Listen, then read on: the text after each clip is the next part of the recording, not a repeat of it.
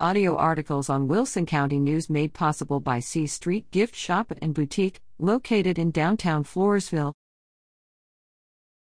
Teaching the value of work. Dear Dave, what are your views on teaching children good work habits? Many of our friends don't require their kids to help out or work around the house, but we both strongly feel that instilling a strong work ethic early in life is one of the best things you can do as a parent for your children. Deshay, dear Deshay. I'm so glad you both feel that way. Our culture has made many great advances to ensure the happiness and well-being of children. But too many parents today are so centered on what their children want that they have lost perspective on what their children need. Perspective, or looking at life over time, demands that you teach children to work. Teaching a child to work is not child abuse.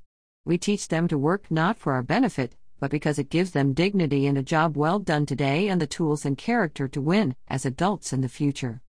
In my mind, children should be taught to work just like you teach them to bathe or brush their teeth, as a necessary life skill. An adult who has no clue how to tackle a job and finish it with pride is every bit as debilitated as an adult with body odor or green teeth. If your child graduates from high school and his or her only skill set consists of playing video games, eating fast food, and believing the world owes them something, you set up your child to fail. Another benefit of teaching a child the wonder of work is they may grow to lose a little respect for those who refuse to work. I'm not talking about folks who lost jobs due to unforeseen circumstances and are trying to get back on their feet, or someone who genuinely cannot work. I'm talking about folks who refuse to look for or accept gainful employment.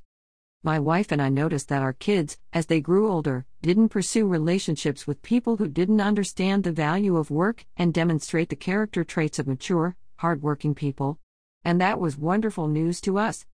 Dave Ramsey is America's trusted voice on money and business and CEO of Ramsey Solutions.